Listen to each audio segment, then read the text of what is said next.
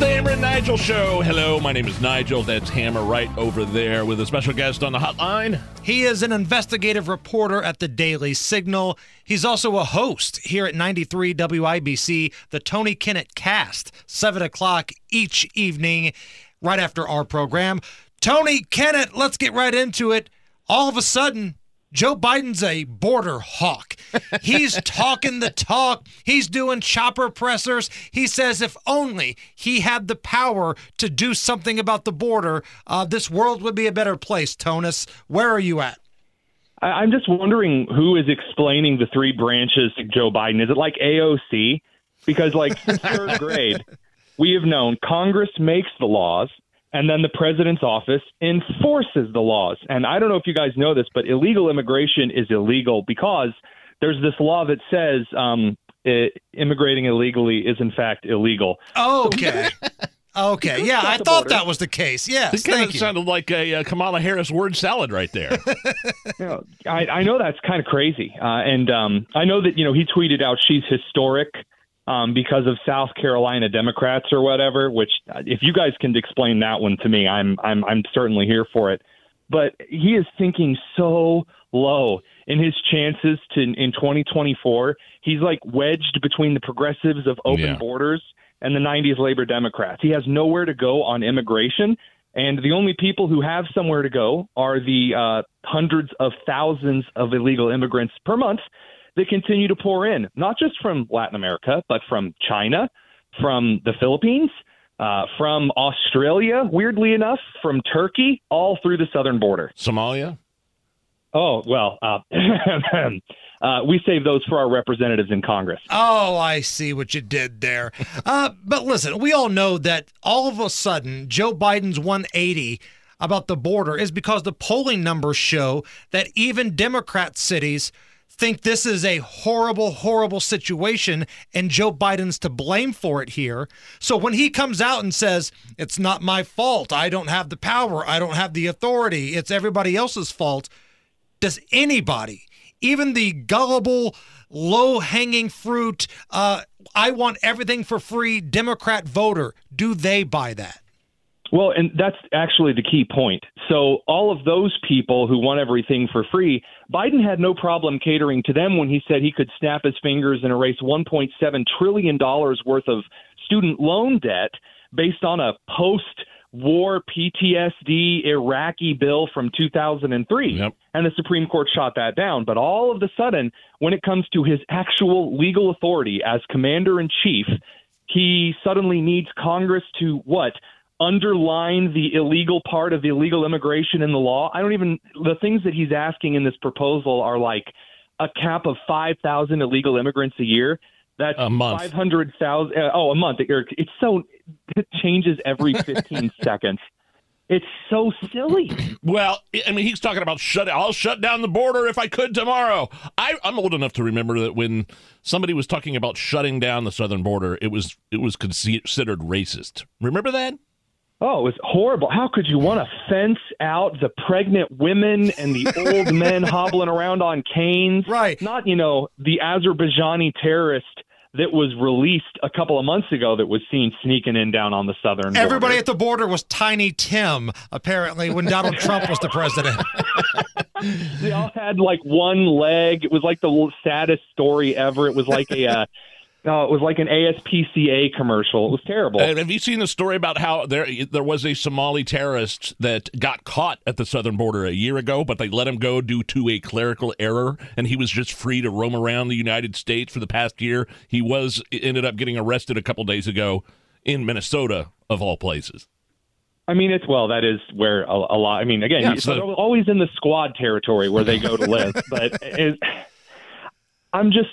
I really do not have enough analogies and witty quips to come up with this situation that is killing Americans and putting tens of thousands of people at risk with all of the people that we don't catch.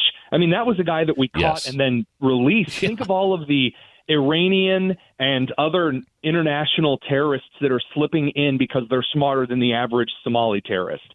Chatting with Tony Kinnett. His program comes up tonight, right after our show at 7 o'clock here at 93 WIBC. So let's bring it back into your wheelhouse here, education. I think I might be out on an island with my thoughts on phones in schools. I know a lot of conservatives, a lot of Republicans, they think just keep your phones at home. Well, last night at my son's school, there was a little gunplay going on. There was crazy. A shooting that took place at Beech Grove High School in the parking lot last night. Now, nobody was injured. Thank God. Somebody arrested, right? Somebody was arrested, a 17-year-old. I'm somebody that feels like I want my kid to have his cell phone with him at school in case there's a situation where some drama goes down. Now, if he gets it out in class, smack him upside the head.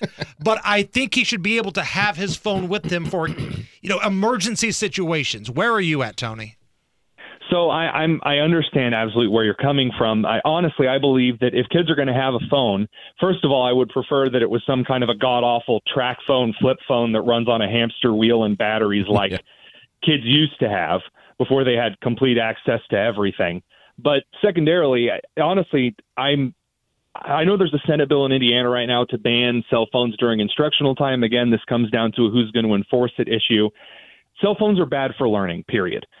Tech in general, screens are not good. They're not conducive for learning. They are absolutely killing everything from attention spans to short-term memory. I think that teachers should have students put their phones in like a cubbyhole kind of system at the beginning of class. You know, those old like mailroom slots. Like a Dave Chappelle concert, basically. That's just what I was thinking, yeah. Oh, well, there you go. I mean, it makes a lot of sense. And then you get the safety. And the problem is the kids don't like this. But here's the catch. I don't care what kids like. Kids are stupid.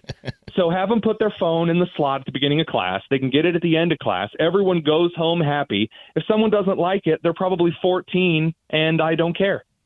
And I'm thinking about this because if your son or daughter goes to a public school, and let's say there's some violence going down. Let's say it's one of the inner city schools where the learning environment is very reminiscent to Crazy Joe Clark's and Lean on Me, the movie from the 80s. Sometimes I don't know if you're going to have time to get your phone if there's a stabbing, if there's a fight, if some drama goes down, if, heaven forbid, there's a gunman in the hallway. These are the types of things that I worry about. Now, I agree with you.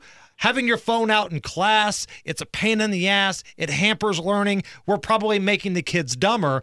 But do you really trust some of these teachers, some of the faculty members, the security at the school, if you're trusting your kids to a public school? So my hot take for the year is that if you trust the school enough to send your kid there, but you don't trust the school enough that you're going to ask your kid to be Reporter Jones undercover during the day, your kid's not focused on learning. That's an institutional fix. I'm sorry, but enlisting our kids in the fight in educational reform is not the move. They should be there learning.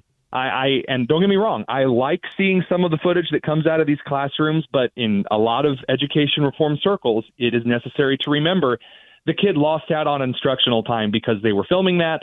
And the answer to the solution is fire the bad teachers. Don't count on students to be undercover reporters. Well, sure, but I think there's a better chance of the student being an undercover reporter than some of these worthless teachers being shown the door. I agree. That's one of the reasons why I say the bigger risk in this situation is that 99% of the time, based on the available public schools and the data that we've seen in the classrooms that I've observed, more likely they're going to be goofing off on their phone, even if they're a good kid, instead of only whipping it out when the teacher starts talking about whipping it out. So it's kind of a difficult situation to dig through. But I'm looking at risk versus reward. And I'm really seeing the educational harm more than I'm seeing the benefits of very, very occasionally catching somebody. Let's bring it back to Joe Biden just real quick. Did you see that he is finally making it out to East Palestine, Ohio, to commemorate the one-year anniversary? I mean, our transportation secretary, Pete Buttigieg, has been out there, obviously. He had a hard hat on, so he meant business. Oh, boy, he was wearing hard hats and penny loafers. What do you think about that? So, there are a lot of falling objects from the sky when you're investigating a train derailment. You really got to be careful. I don't know. I don't know what Joe is expecting going out there. I mean, really, is he expecting people to cheer? Going out at this point just increases the chance for booing. Realistically, the best thing that Biden can do right now is sit in the White House, try his best to put focus on a strong presence in the Middle East, and pray for the best. That is his best thing that he can do. He can't do it. And so he's going to go out and make a fool out of himself where he's not wanted, where he was needed, like you said, a year ago. And he's again allowing, honestly, if he fired Pete Buttigieg, he'd have a pretty good chance in November, but he can't do that because Pete's gay. So he's stuck in this mire of mediocrity.